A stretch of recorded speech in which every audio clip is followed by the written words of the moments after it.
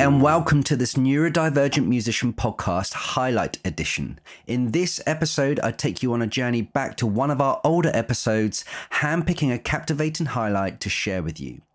This bite-sized teaser only lasts just 5 minutes, but will give you a tantalizing taste of what our 4 episodes have to offer.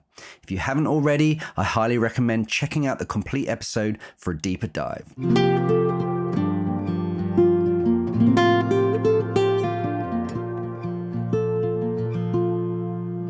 And I find a lot of people can relate to this.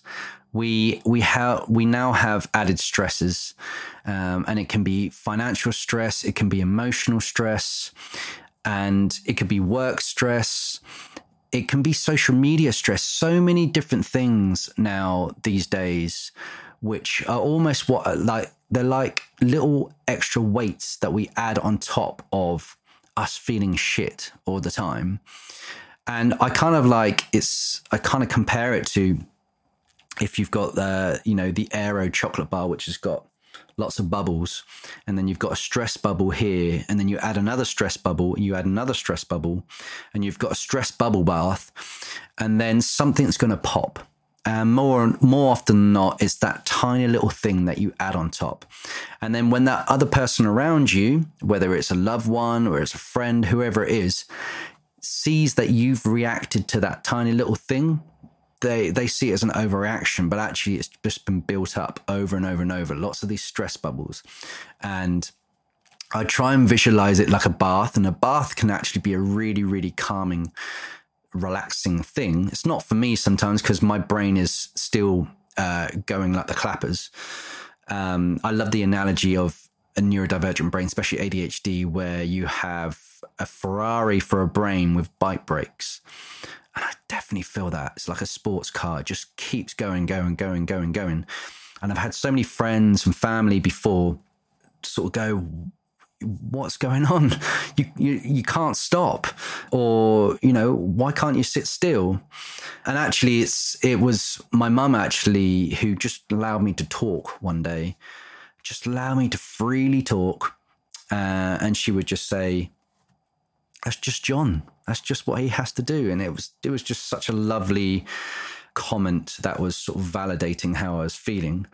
But I think when you're walking around all the time, you're trying to adjust to life as best as you can. But when you've got all these emotional pressures, and whether it's I'm not succeeding, I'm not doing enough, and there is also a sense you feel unsettled.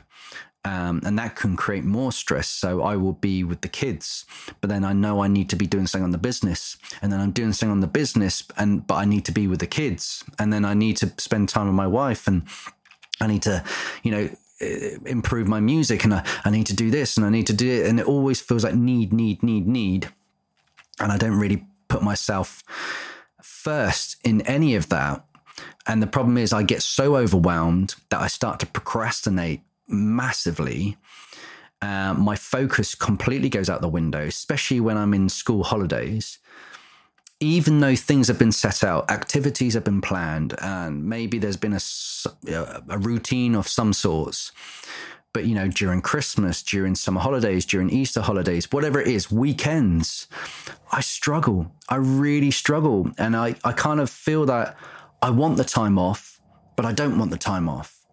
Because if I have the time off, I know I could just be sitting there, maybe on my phone procrastinating, maybe just sitting at a screen for ages, just doing nothing, and it's not productive. And I won't get a lot done at all. One of the other things I found with my stress is it can really manifest when there's no momentum. And to have a music career, you really need momentum. Now, we can have those periods of time where we're like, right, I'm in building phase right now, but it's not going to come into fruition, until months later. And I've talked about this in previous episodes.